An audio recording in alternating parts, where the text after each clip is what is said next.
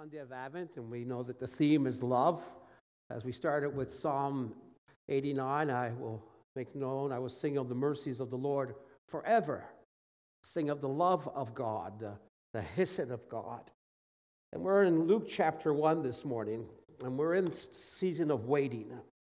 Sometimes we want to rush to Christmas, sing all the carols, and we kind of take the wonder or snap the wonder out of it, when the whole Advent season is meant to prepare ourselves to encounter Christ, the revelation of who He is within our hearts, within our lives, within our communities, within our society. And as we've been talking about hope and peace and joy, and today, love, we are in this time of waiting. And we've really learned how to wait in this pandemic season that we've just come through and are still in. And we become sensitive to that practice of waiting and building up our patience and our peace. Fear, anxiety, uncertainty has affected all of us. No one is left out of that equation of fear or anxiety or uncertainty. The future is unclear. Yes, the vaccine has arrived, but what does that mean? We're still wearing masks. We're still on lockdown. We don't know the next step.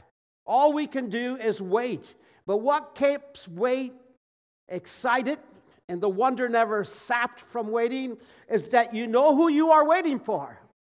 We're waiting for a day without COVID, but we, as the people of God, are waiting for Christ our Lord. That's what we're waiting for. We're not waiting in vain. We have a purpose. We have a focus point. We know what we are waiting for, are we? Do we? And today we look at this passage about divine love through the highly favored one that was read earlier on. And as one person said, the love of a good mother is always a wonderful thing. So wonderful, in fact, that a holiday has been set aside to celebrate it, Mother's Day. But this is not about Mother's Day. It goes on to say, to reduce this text to the love of two mothers, Elizabeth and her relative Mary, would be in some sense to place love in a box reserved for biological connection. And that would miss the very miraculous ways in which this story subverts biology altogether. Yes, you came for a science lesson this morning. See, Elizabeth being far too old to conceive to give birth, the cousin of Mary, and Mary being a virgin, how's that possible? How can it be, are our own words? But if we would only concentrate on the love of mothers, we will miss something that's greater than we can imagine in this text. This love, this true love, while not reserved for only those with biological connection, is also not about sentimentality or feeling or being connected to someone that you love. See, in the Bible, love has a lot to do with this. It has a lot to do with faithfulness. And the prophetic book of Hosea makes this clear. That Israel, instead of worshiping God, the father of Abraham, Isaac, and Jacob, or the God of Abraham, Isaac, and Jacob, went chasing other gods. They were unfaithful. I can never say I love my wife if I've been unfaithful to my wife.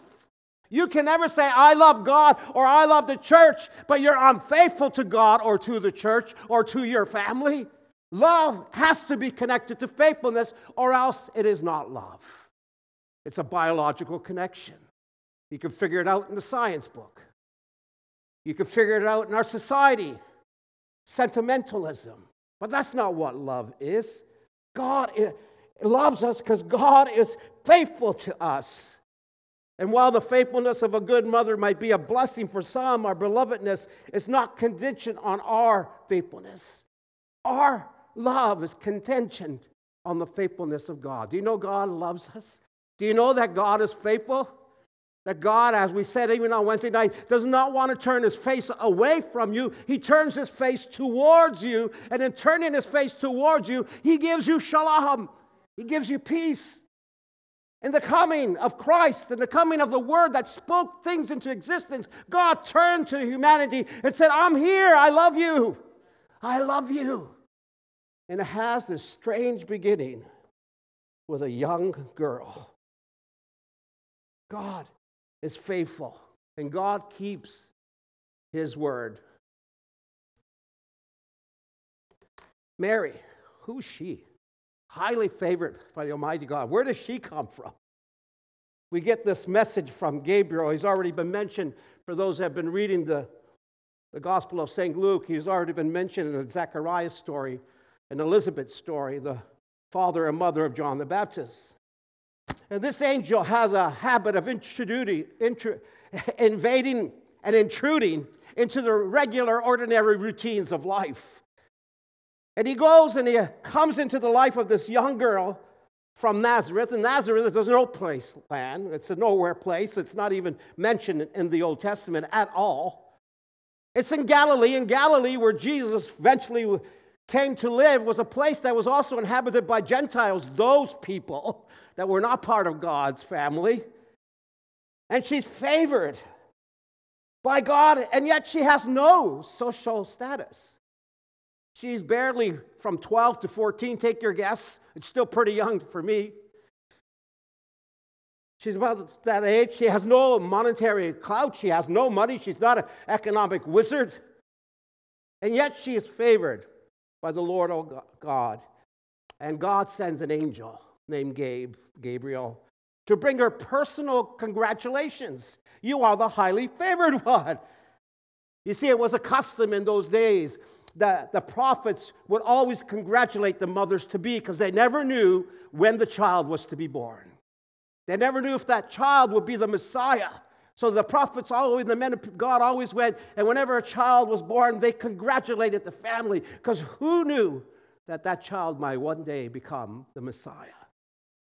God in the flesh. She's favored by God, and this is her initiation into a new season of life. How's that for initiation? Now, you picture an angel. Now, whatever image you have of an angel, and coming to a 12 to 14-year-old and said, you're highly favored of God, I'm sure you're not standing still. I'm sure there's a little bit of fear there. I'm sure there's a little bit of trembling is there as well. Can you put yourself in Mary's position? She's innocent. She's just growing up in life. She hasn't even truly experienced the fullness of life. And then this angel, and we can use a little bit of our imagination here, that he comes with a chariot with 4 other cherubim and seraphim on his sides, and he comes and says, "Hail, rejoice, highly favored one, the Lord is with you. You are blessed among women." What in the heck is going on here? I mean, those that been around long enough, this is where Ave Maria comes from. And some of you thought that song wasn't biblical. Yes, it is. It's based on this scripture, the highly favored one. What would you do if the angels of heaven came at your front door singing biblical carols and invaded our daily routine of caroling on Wednesday night? And we're singing and you're seeing angels behind us. What would you do? I bet you a lot of you would freak out and probably close the door. That's what would happen. How would you respond? I would say the same as Mary. Fear, trembling, shaking, wondering what was behind a greeting like that. Did you know that Mary's resume doesn't even qualify her to be favored, to be the mother of the Son of God? There's nothing in our text that would set her apart as extraordinary. I don't know, do you read the Bible that way? Or are you just so used to what's there that you miss what Luke is trying to tell us here? A young girl from a nowhere place called Nazareth is visited by an angel and is highly selected by the Lord who delivered the Israelites out of Egypt to become the mother of the Messiah. That's the point that's here in this passage. And what does Mary do? She does what we do. She responds with fear. Fear, troubled, wondering what the heck is going on. There she is, a young girl, 13 to 14, living in Nazareth, living in a place occupied by Roman Empire, a place that they haven't had rulership over the land for a long, long time. Kingdoms came and kingdoms went and new kingdoms came and they've been oppressed and oppressed and oppressed. And then an angel shows up on your doorstep and says, you're going to be the mother of the future king, not of the Israel, not the future king of the Roman Empire, not the future king of the old Greek empire, but the future king of the universe. Of the universe. Mary's troubled as any one of us would be troubled. The story helps us to ponder with the afraid, the surprised, the perplexed among ourselves. Is that you? Are you surprised? Are you perplexed? Are you afraid? Are you falling into the category of Mary as a young girl? And some of us will think, well, how's she going to understand? She's only a girl. And we try to push off that only adults can understand the story because we know it. But there's Mary at 12 and 14, and at the beginning she's not getting it. But stay with me as we move through this story. And the angel says to her, do not be afraid. Yeah, really. Do not be afraid. Oh. She's probably saying, and we're getting a little bit personal, and we're using our imagination a bit this morning. Hey, Gabe, you really think I'm supposed to feel okay, unafraid, because you say so? Who do you think you are? And she probably asked a question like this in our imagination. Are you sure you're from the Lord's camp of angels, or are you from the camp of Satan? You sure your name is not Lucifer instead of Gabe and Gabriel? Are you sure? So can you imagine a young teenage girl not being fearful of the responsibility that Mary would have? Some of us in our midlife or even in our senior lives would run away from that responsibility. Oh, I love Jesus and I can't wait till he comes. But when we give responsibility, we back off. We back off. But not this young girl, as we will find out. Luke has redirected our gaze from the palace in Rome and the palace in Jerusalem and the centers of power and management and money and economic boom from both of those centers, from the place where Zechariah and Elizabeth lived, because Zechariah is a high priest and he's in a temple area in the beginning of Luke chapter 1. And Luke takes us from the places of power to the places of peasantry and powerlessness. And guess what he chooses to be the place of the birth of the Messiah? Powerlessness instead of power. And yet we spend all our time trying to have power over the government, power over the community, power over the municipality, when God wants to choose those that are powerless to display his power, to feed the hungry, to take care of the poor, to treat everybody with love, true love, faithful love, that doesn't back up from responsibility. And Mary's not only powerless, and she's married, or she's engaged at this point to a builder, a carpenter, a blue-collar worker. It's not the Ivy Leagues of Harvard or McGill or McMaster and Hamilton and Kingston and the UPI University where God is looking for the ones that will serve him or the ones he's going to use for his glory. It's in the little places of the world, the noticeable places that God goes to make his plans work.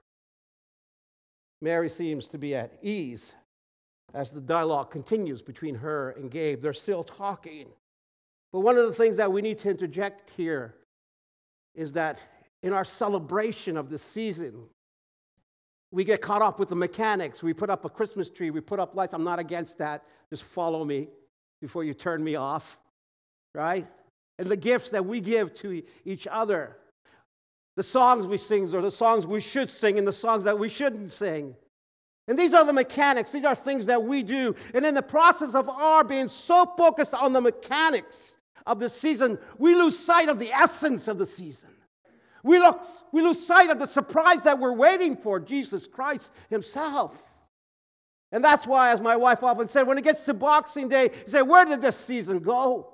What has happened? Because we're so caught up in mechanics instead of the essence. The essence of the gospel, it's not about you, my friends. It's about him. Him. The God who created all things, and for his pleasure they were created. Holy and worthy and honorable is he. Hello? And the story goes, and they continue to have this dialogue. And she receives further instructions. And Mary's probably thinking, you're kidding me, right?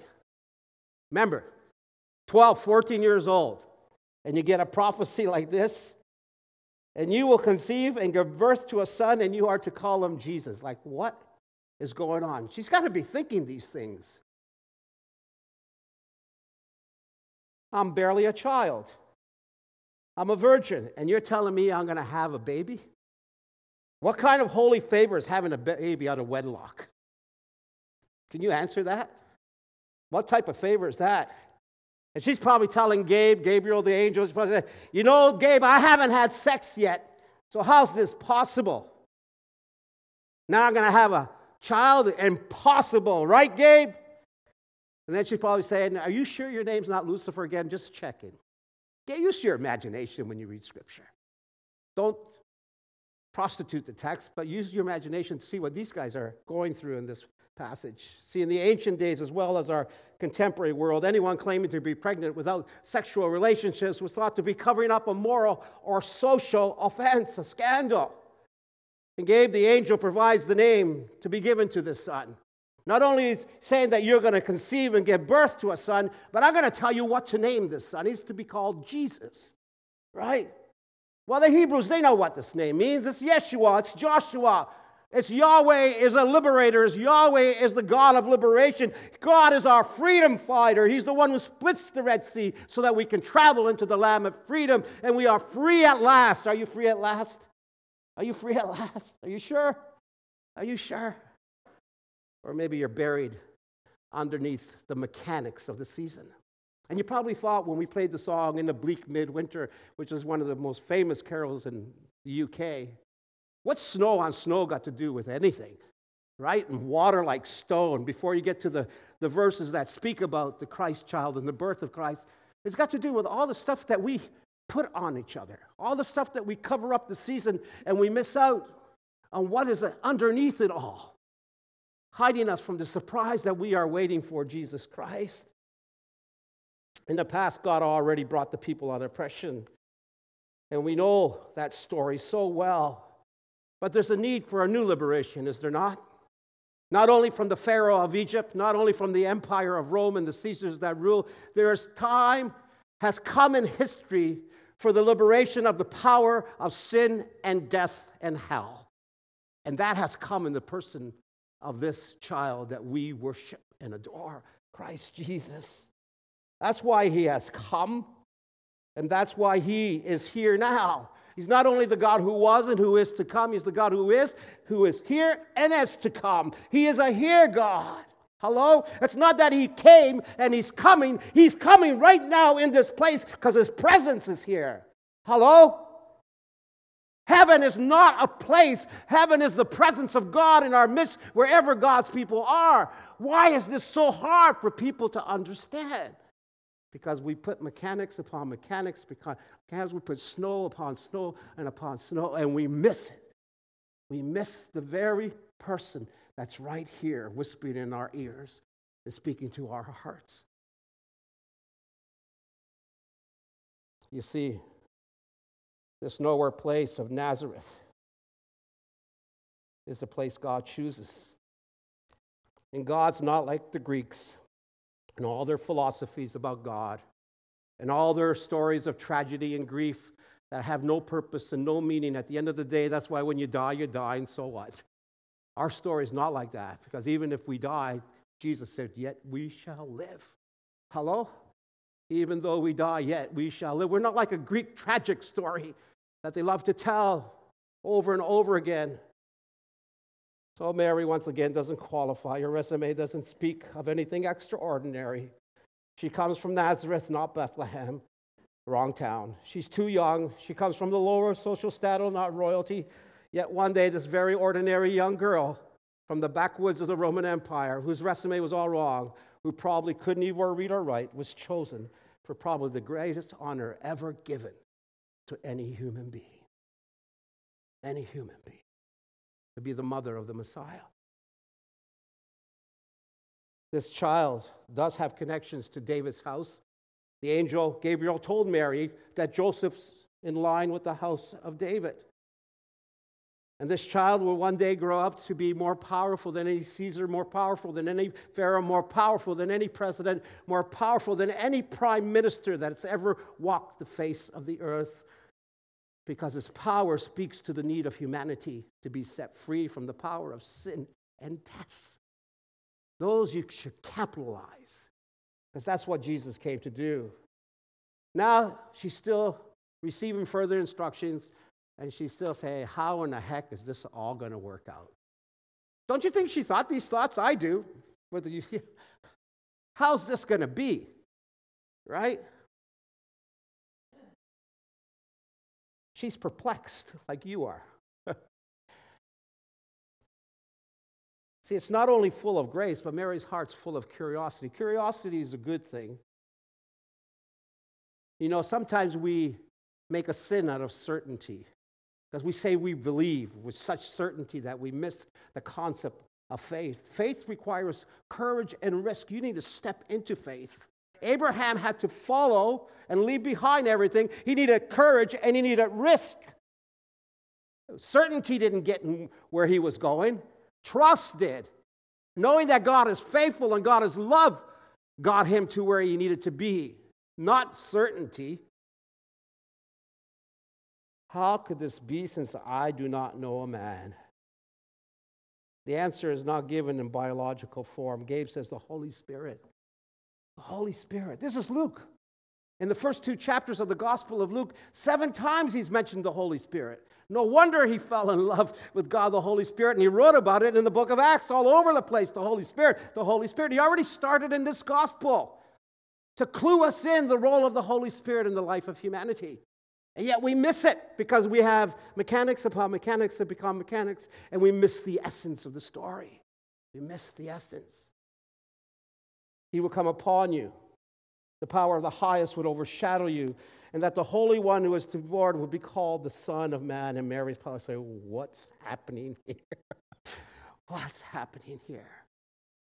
That God's going to impregnate Mary with the eternal seed of the Messiah so that evil and injustice comes to the end. That's what we're waiting for.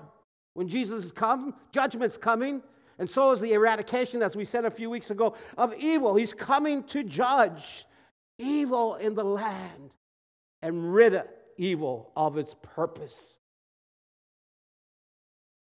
It's not going to happen by human action, my friends. It's going to happen by divine action. God started the work with the Holy Spirit in the life of Mary. See, the story of barrenness that we find in Luke's chapter 1 in Elizabeth, we find in the Old Testament. Sarah, barren, and Abraham past the age, and God works a miracle.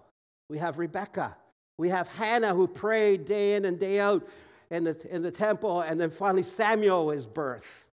Right? And then we come to Elizabeth that preceded this story in Luke's gospel in chapter 1, that she was barren too, and God sent the angel to appear to Zechariah, and then all of a sudden in this passage tells us she's in her 6th month. And so God has a way to take barrenness and turn it into fruitfulness. Hello?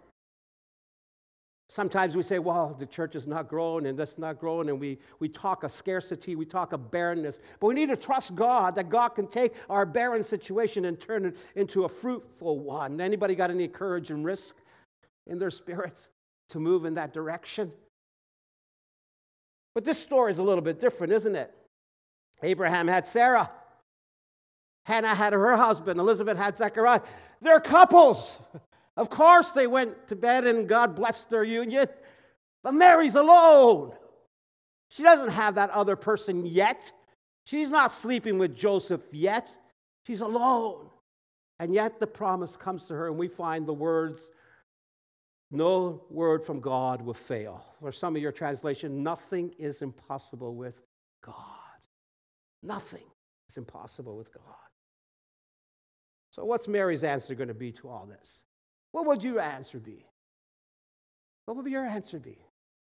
At 12 and 14 years old like her, what would your answer be? Would you have run from Gabe at this point and stage of the journey? Or would you respond like Mary responds? Yes. I don't think it was a calm yes, right?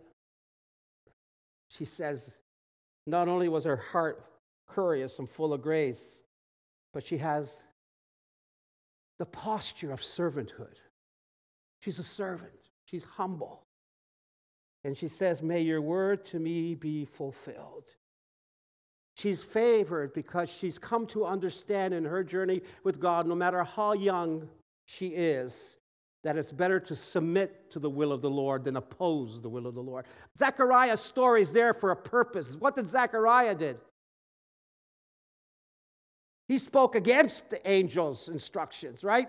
And what was the result of his disobedience to what God had in store for him through that? It was muteness. He wasn't able to speak until after John the Baptist was born, and he was supposed to give him a name that was not part of the family history of names. But this young girl who comes from a nowhere place called Nazareth and is so young, against this high priest that performs daily sacrifices in the temple of God, she got it and he didn't. Hello? She chose to obey the angel and not disobey the angel's instructions. William Barclay once said that the world's most popular prayer is, "Thy will be changed." But he also said the world's greatest prayer is, "Thy will be done, O Lord." What's your prayers? Thy will be done? Or, Lord, could you just change that a bit in my life? I'm not really, liking what's happening now. Can you just change that so I can have a better, easier life?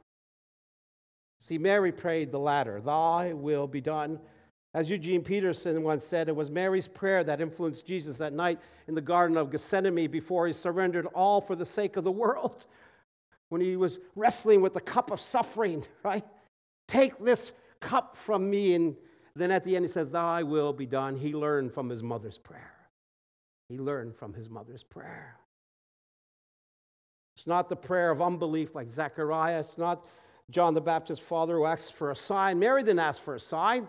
The angel said, I'll give you a sign. A son is to be born. He's not like the egomaniac King Herod, who was a phony king. It's the prayer of a servant girl. A simple, young servant girl. Her obedient submission to God explodes in a glorious part, and later on in chapter 1, where it says, my soul glorifies the Lord, and my spirit rejoices in God my Savior.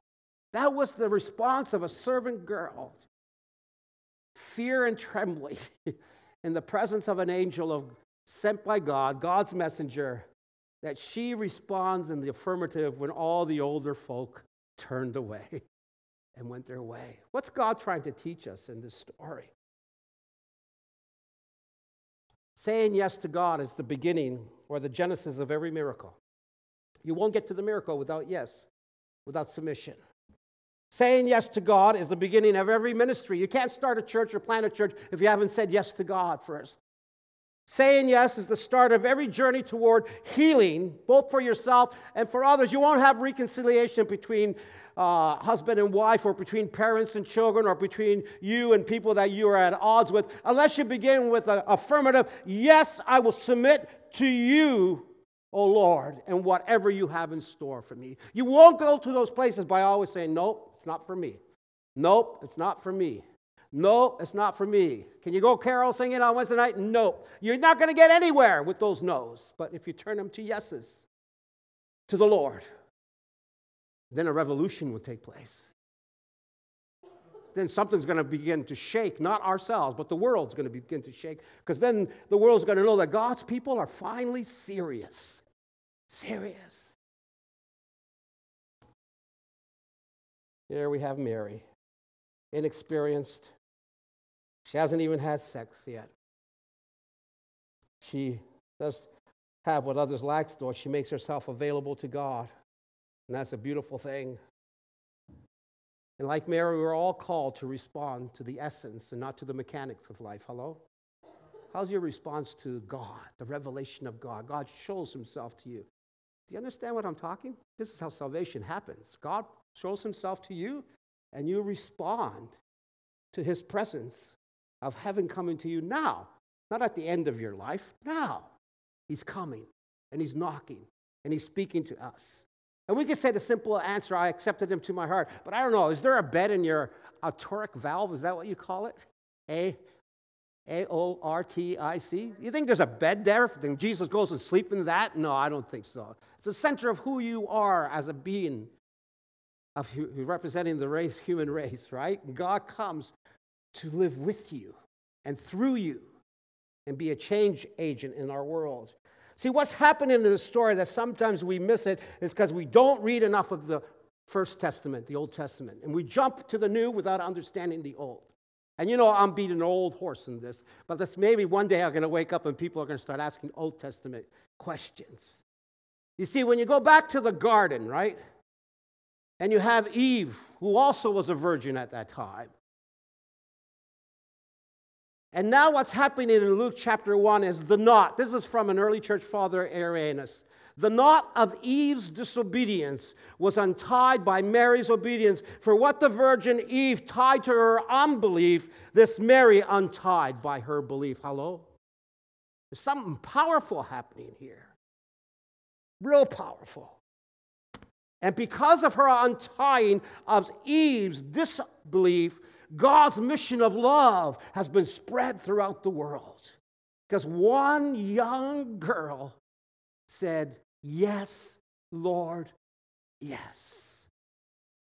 Dave Matthews said that the God who created our world and humanity as the apex of his creation came into our world as human, not just for a show, hello, not just for the mechanics, but for our salvation, the essence. Hello? Not for the show, but for our salvation. He came to restore us rebels. I was a rebel, and so were you, aren't you? Hello? No. To himself. The text is also a celebration of a woman's biology. Hello? As the means in which the divine and scepted grew and emerged in the world, the divine one who loves us so much. Do you understand what I'm saying there? That God used a woman's biology to give birth to the Messiah to come. Because throughout history, what men have done with the woman's biology is looked at the woman's biology with lust, looked at their monthly cycle with disgust, and looked at them as the lesser value of society. And now she's chosen as the one to be elevated instead of demoted in society. Don't listen to the socialist in our world that thinks this place of giving women high honor is their idea. It's been here all along. It's been here all along. We were never to demean the opposite sex, but we were to build each other up in the faith. Hello? Love comes down. That's why, for God so loved the world that he gave us his only begotten Son, that whoever believes in him will not perish but have everlasting life. For God did not send his Son in the world to condemn it, very important, but that through him they might have life. Life. Don't leave 17 when you're reading John 3:16. It's very important for us. As the worship team comes, this is the story of the Annunciation. It's a reminder for all of us that are afraid. It's a reminder for all of us that are surprised. It's a reminder for all of us that are perplexed, who live in strange times like we are living.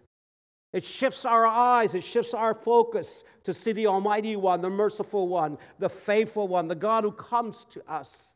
It invites us to take part in what he does with calm and trusting obedience with the power of the Holy Spirit that lifts up the lonely and fills the mouths of the hungry.